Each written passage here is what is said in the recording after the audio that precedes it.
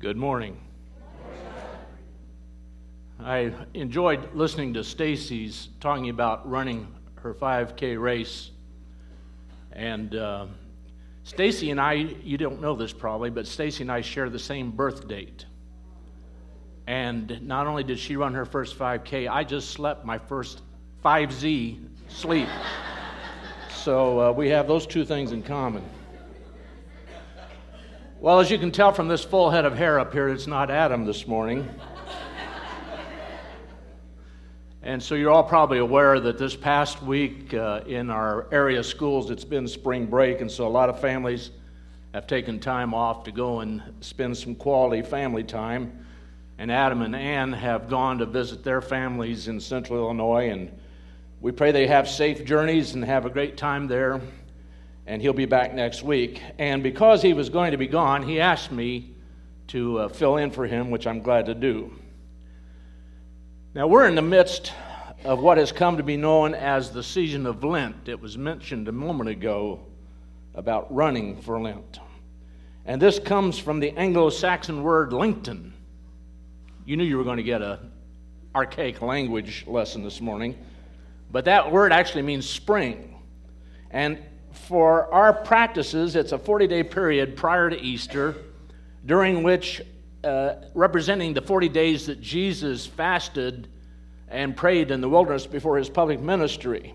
And according to Western custom, it is a time of repentance, fasting, and preparation for the coming Easter. And this year, as we prepare to observe Easter 2019, we've been looking at various I am passages in the New Testament in which Jesus reveals himself.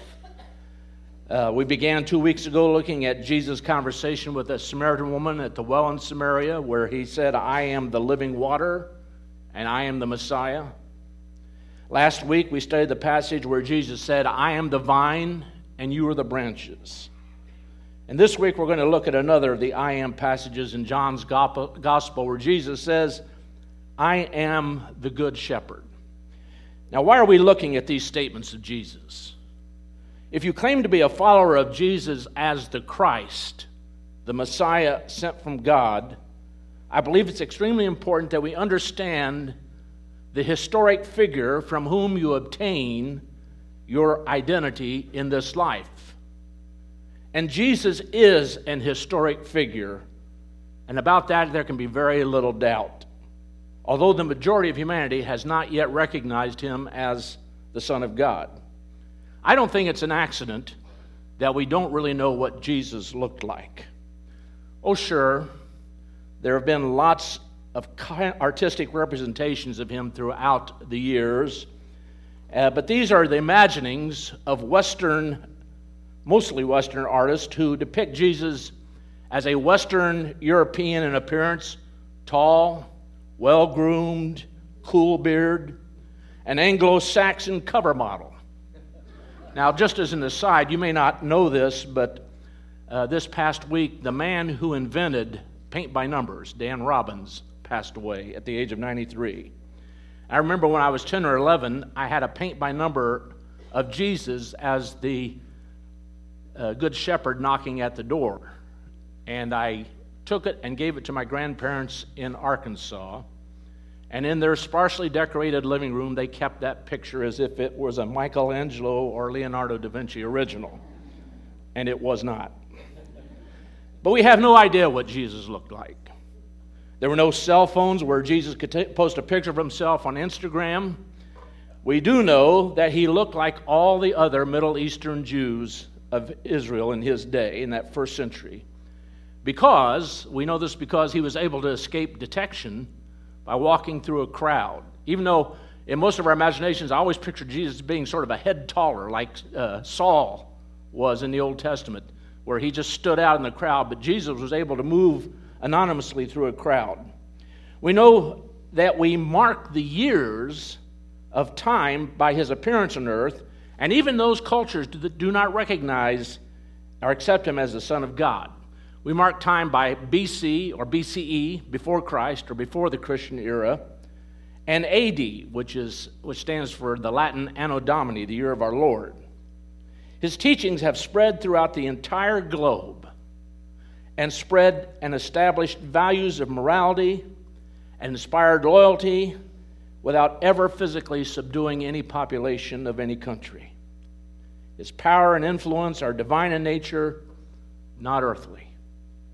And when the Apostle Paul asserts that we walk by faith and not by sight, the fact that we've never seen the physical Jesus or any representation of the physical Jesus that was accurate, he was talking, that is, Paul was talking about the power of what has pulled us all here from a wide diversity of backgrounds. As I survey this room, I can see that we come and we have all different kinds of stories before we get here. And yet he has united us as a people in a way that no politician, no government of men, no other human being could have ever done. There has never been such a person in all of history who could do that. But Jesus did. And so it is this historic figure that reveals himself to us in the Gospels that give us another I am moment in John 10. Now I want to provide context to what we're about to read. Because if we go back to the 9th chapter of John, Jesus and his disciples encounter a blind man who had been blind from his birth. And they asked a question that tells you something, a little something, about how they viewed sin and its consequences in their lives. They must have known this man because we're told in the 9th chapter of John that he was in the city gates begging every day. And they knew that he'd been blind all of his life. And so they asked Jesus, Jesus, who sinned that he was born blind? Was it him or was it his parents? Now just think about that question for a moment. I have not yet been able to wrap my head around what sin a prenatal baby could have committed. But Jesus explodes their preconceptions by saying neither sinned, neither the parents nor this man. This man was born blind for this moment, so that this moment would occur to reveal the power of God in Jesus. And so Jesus healed the man of his blindness, and now for the very first time in his life ever, he could see. And the religious leaders, there's always some religious leaders standing close by who like to examine and criticize. And so the Pharisees, the religious leaders, were thrown off by this display of supernatural power. And because they couldn't find anything else to criticize about Jesus opening the eyes of a blind man, they did find one little piece of ritual law that they could hang their hat on, and that was it was done on the Sabbath. And you don't do work on the Sabbath. Jesus in another place would say, well, if you have a sheep that falls into a ditch on the Sabbath, what are you going to do? You're going to go down there and pull it out because that's a sheep. But because he did this on the Sabbath, they began to criticize and they began to investigate all of this. And they called the man in. They subpoenaed him. And they brought him in and questioned him about, what happened? Who is this man that healed you of your blindness and how is it able to happen? He couldn't give him an answer. They brought his parents in and they said, tell us what's going on here. This was done on the Sabbath. The Sabbath's been violated. What happened? And the parents were conferring with their lawyer who said, don't say anything. And so they said, well, he's of age. Go ask him again. And they did. And the blind man, the man who had been blind, says, this is amazing because here I was blind, but now I see. I don't know by what power he did this, but I do know I was blind, but now I see. And that became a famous line, of course, in one of our great hymns, Amazing Grace. And all of that brings us to chapter 10, where Jesus is still addressing these Pharisees. And so I would direct your attention to chapter 10 of John, beginning with verse 1. Very truly, I tell you, Pharisees, anyone who does not enter the sheep pen by the gate, but climbs in by some other way, is a thief and a robber. The one who enters by the gate is the shepherd of the sheep. The gatekeeper opens the gate for him, and the sheep listen to his voice. And he calls his own sheep by name and leads them out. And when he has brought out all of his own, he goes on ahead of them, and his sheep follow him because they know his voice. But they will never follow a stranger. In fact, they will run away from him because they do not recognize a stranger's voice. And Jesus used this figure of speech We might say he made this analogy. But the Pharisees did not understand what he was telling them. Therefore Jesus said again, very truly I tell you, I am the gate for the sheep. All who have come before me are thieves and robbers, but the sheep have not listened to them. I am the gate. Whoever enters through me will be saved. They will come in and go out and find pasture. The thief comes only to steal and kill and destroy. I have come that they may have life and have it to the full. I am the good shepherd. The good shepherd lays down his life for his sheep. The hired hand is not the shepherd and does not own the sheep. So when he sees the wolf coming, he abandons the sheep and runs away. Then the wolf attacks the flock and scatters it. The man runs away because he is a hired hand and cares nothing for the sheep. However, I am the good shepherd. I know my sheep. My sheep know me, just as the Father knows me, and I know the Father, and I lay down my life for the sheep. I have other sheep that are not in this sheep pen. I must bring them in also. And they too will listen to my voice, and there shall be one flock and one shepherd. And the reason my Father loves me is that I lay down my life only to take it up again. No one takes it from me, but I lay it down of my own accord. I have authority to lay it down and authority to take it up. This command I received from my Father. Now, I know that's kind of a long passage, but let's unpack this for the next few minutes. This passage is all about Jesus being our shepherd. And if Jesus is our shepherd, then what are we? Exactly, we're sheep. And frankly, out of all the animal kingdom, being a sheep isn't necessarily the most complimentary analogy for what I aspire to be. I don't know how many of you have been following the NCAA men's basketball tournament, and if you're a Michigan State fan, my condolences. But one of the teams that made it into that 64-team tournament this year is a small private university in South Carolina named Wofford University. It has less than 1,600 students enrolled there. I didn't pick them from my brackets, but seeing how things have turned out, it wouldn't have made any difference anyway. But I was impressed by their team mascot name, the Terriers. Doesn't that strike fear into your heart? Back when I worked for the Internal Revenue Service a few years back, I was what was called a field revenue officer. And what a field revenue officer does is they're the end of the line to the collection process. And so they go out in the field to the person's place of business or home, knock on the door and ask for money. And so I was down, actually, it was south of Walkerton, Indiana one day, out in the country. Nobody was around, no police that I could call for help. And I went up to the door of the house to knock, and only a screen door was there. The inside door was open. And I looked, and behind the screen door was a Doberman Pinscher. And so I kept my eye on the Doberman Pinscher as I knocked. And he just sat there and looked at me. And while I kept my eye steadfastly on that Doberman Pinscher, a little schnauzer came around on the porch and met my heel. It's always the little dog you got to keep an eye on. But Terrier is not necessarily an awe-inspiring animal name. Neither is the Campbell University Fighting Camels. But at least they're not the Scottsdale Community College Fighting Artichokes. That's a real team name. That's Artie the Artichoke. But sheep?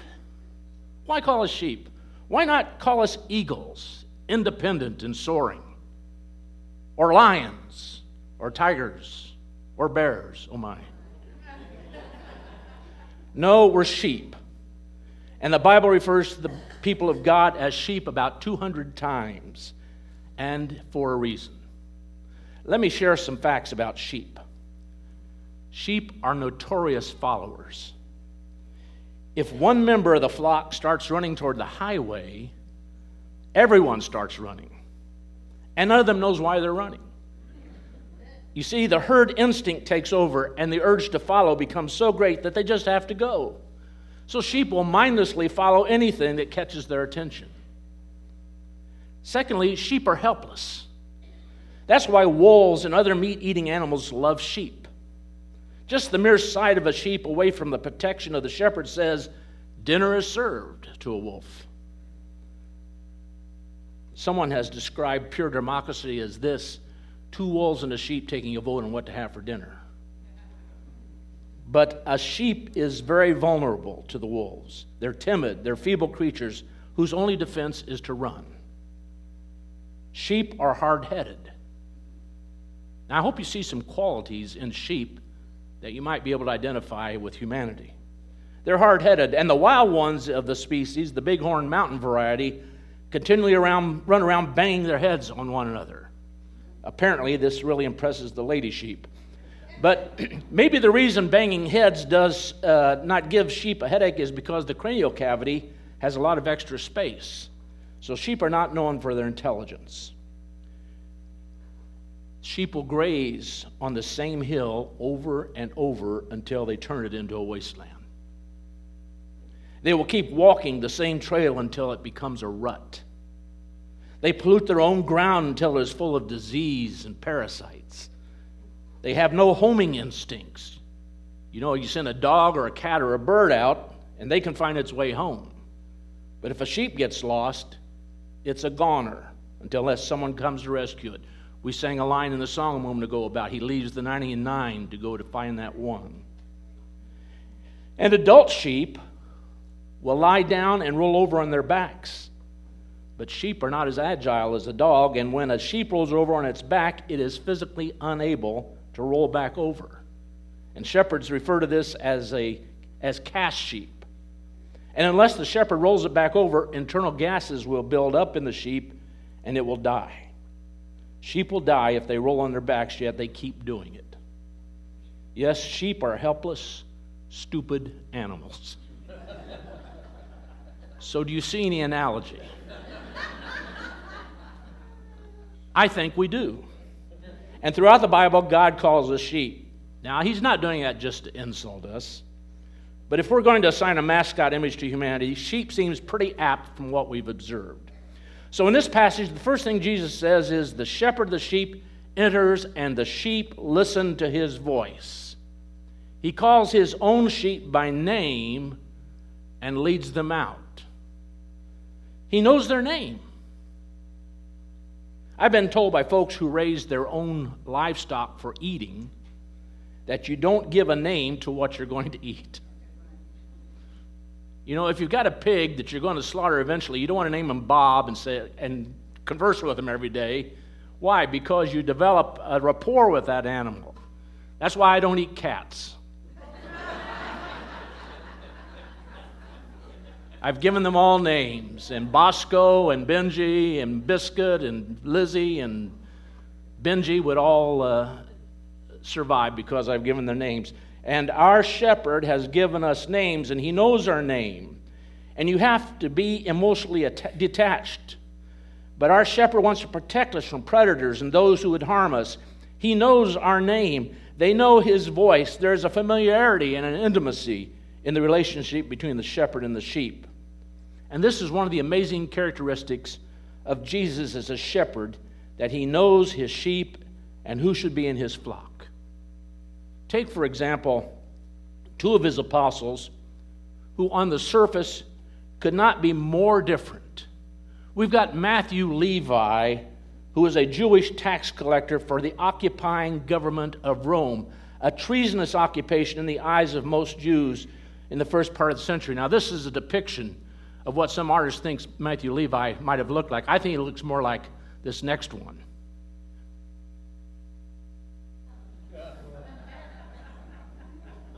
But not only did Jesus call Matthew Levi this treasonous tax collector, but he also called Simon the Zealot, a Jew whose sole purpose when first encountering Jesus was to further an underground political movement to throw off the Roman government.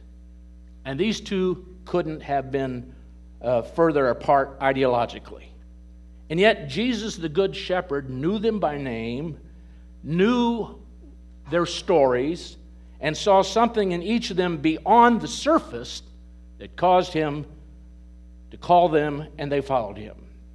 And eventually, they were joined together to make history in proclaiming Jesus as the promised Messiah.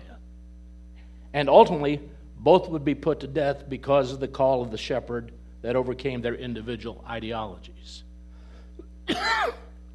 And Jesus says, the shepherd leads his sheep and they follow. They know his voice and they don't follow a stranger. Jesus says something else here in verse 7. He says, very truly, I tell you, I am the gate for the sheep. All who have come before me are thieves and robbers, but the sheep have not listened to them.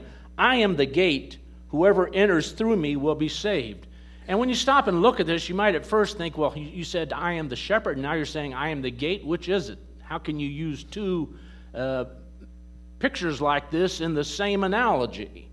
But Jesus is not introducing a new analogy here. What Jesus is saying is what a shepherd did. A shepherd, in the days of Jesus, would gather his sheep into the pen at night and make sure that they were all accounted for. And then the opening he would lie down in front of and be the gate. So no sheep would leave and no predator would enter. The shepherd was literally the gate. And then in verse 11 he says, I am the good shepherd. The good shepherd lays down his life for the sheep. The disciples would not have understood it when he told them this. But Jesus is saying he will die for his sheep. And it wouldn't be very long after this before he did. Now, only a shepherd would do that, not a hired hand. Those of you who are not retired and still employed, would you lay down your life for your company? I don't think so. You may think you're being worked to death, but the reality is no hired hand makes the kind of sacrifice just because they're getting a wage. But the shepherd is not a hireling. He's invested in the sheep. He knows them by name, and he would even sacrifice himself for their sake. And this is why we are looking at this passage before we remember that day almost 2,000 years ago when a shepherd named Jesus allowed himself to be beaten and scourged and suffer the humiliation of criminal's death because he was putting himself between the curse and his sheep. Now, this passage is what Adam suggested we observe and read this morning, and I thought it was an apt passage also for what we want to relate to you next. And I'm going to ask the other elders to come to the front of the auditorium right now.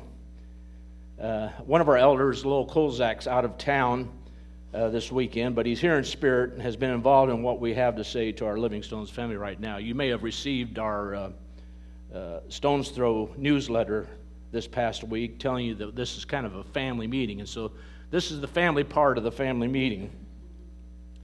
If you're visiting for the first time this morning or have been visiting but have not yet decided that Living Stones Church is where you belong, we're happy to let you peek in on family business and hope that you can appreciate our efforts to be transparent with the family here.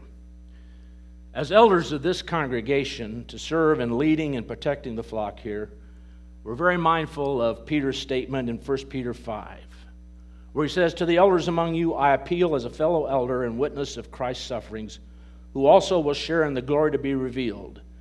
Be shepherds of God's flock that is under your care, watching over them, not because you must, but because you're willing, as God wants you to be, not pursuing dishonest gain, but eager to serve, not lording it over those entrusted to you, but being examples to the flock.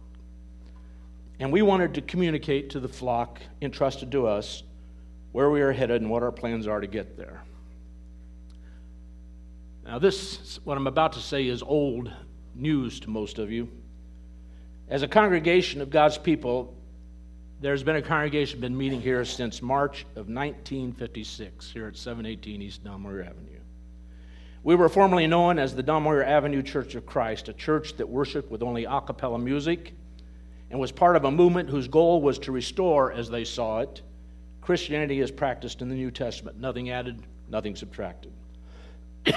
And even though we were a presence here in the neighborhood for decades, we confess that we were very self-focused as a community of believers who did little on the south side except maybe host a VBS every year. One of our own, Sam Barrington, who was like a son to me, and like a son to all of these guys here, was part of this church from birth. And he came back from college and served as pastor of this congregation beginning in 1997. That was immediately after he got his Master's of Divinity degree from Abilene Christian University, who also made 64 but got eliminated in the first round. Now, one of the things that a cappella churches of Christ were really good at was dividing over some very petty issues. And when Sam came back to South Bend to serve, various congregations around the area were losing members for a number of reasons and began to attend here. And as our number in attendance increased, we began to think that maybe it was time to sell this property and to build at a location near the US 20 bypass, and we could continue to grow in numbers just by moving to a more alluring location. And as this was going on, Sam was turning 30. And he had been thinking about, when Jesus turned 30, he went and fasted for 40 days. And so as Sam turned 30, he was about to he fasted for 40 days. He began that fast. And the last 10 days of his fast, he went down to a personal retreat at Ancilla College. And he was not only fasting, but also praying about this decision to move to another location. And during that 10 days, God impressed on him, we believe, that if we were inward focused and had really done nothing on the South Side community for over the years, why would changing the location make us any more faithful? And he came back and told the elders what he was thinking. And the result was that we scrapped the plans to sell and move and determined we were going to focus serving the zip codes of 46613 and 14 and try to be a force for the kingdom where we are already located. And a lot of folks who were here didn't care for the idea and began to leave. Our attendance declined until we were averaging 80 to 100 people on a Sunday morning. But with the change in vision and mission at the South Side, we found that others were drawn to that vision and mission. And our attendance began to climb until at one point we had 3 services on each Sunday. One Easter a few years back, we had over 900 in attendance, of course recognizing that Easter for many is a once-a-year obligation.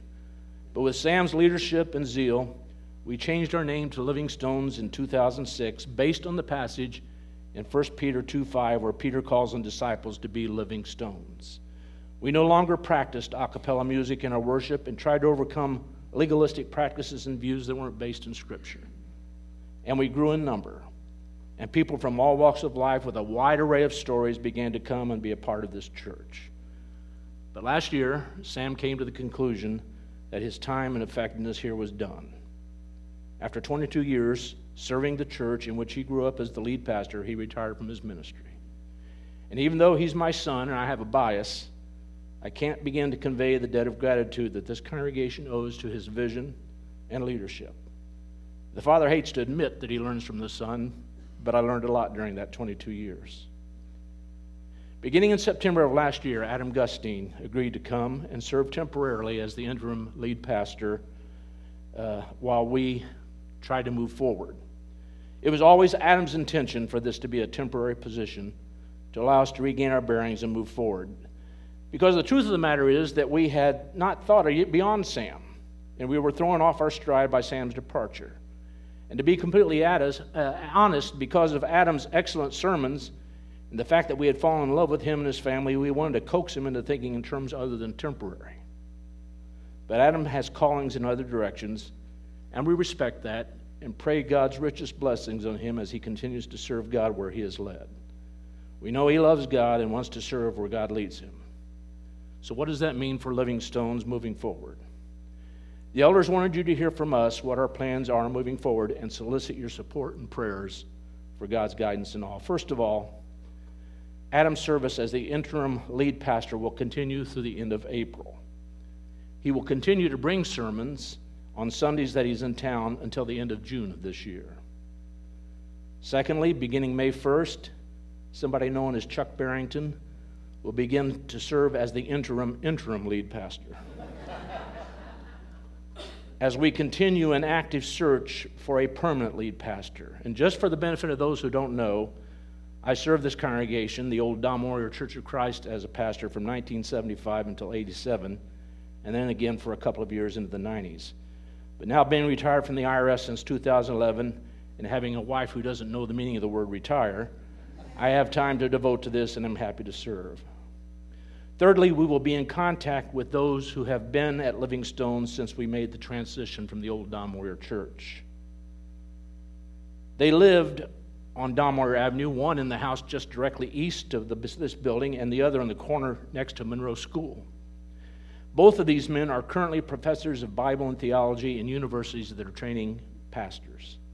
These men know our vision and mission to the south side of South Bend and how we desire to be a church that serves our community, and we believe that they can be a great help and resource for us in our search for the right leader moving forward.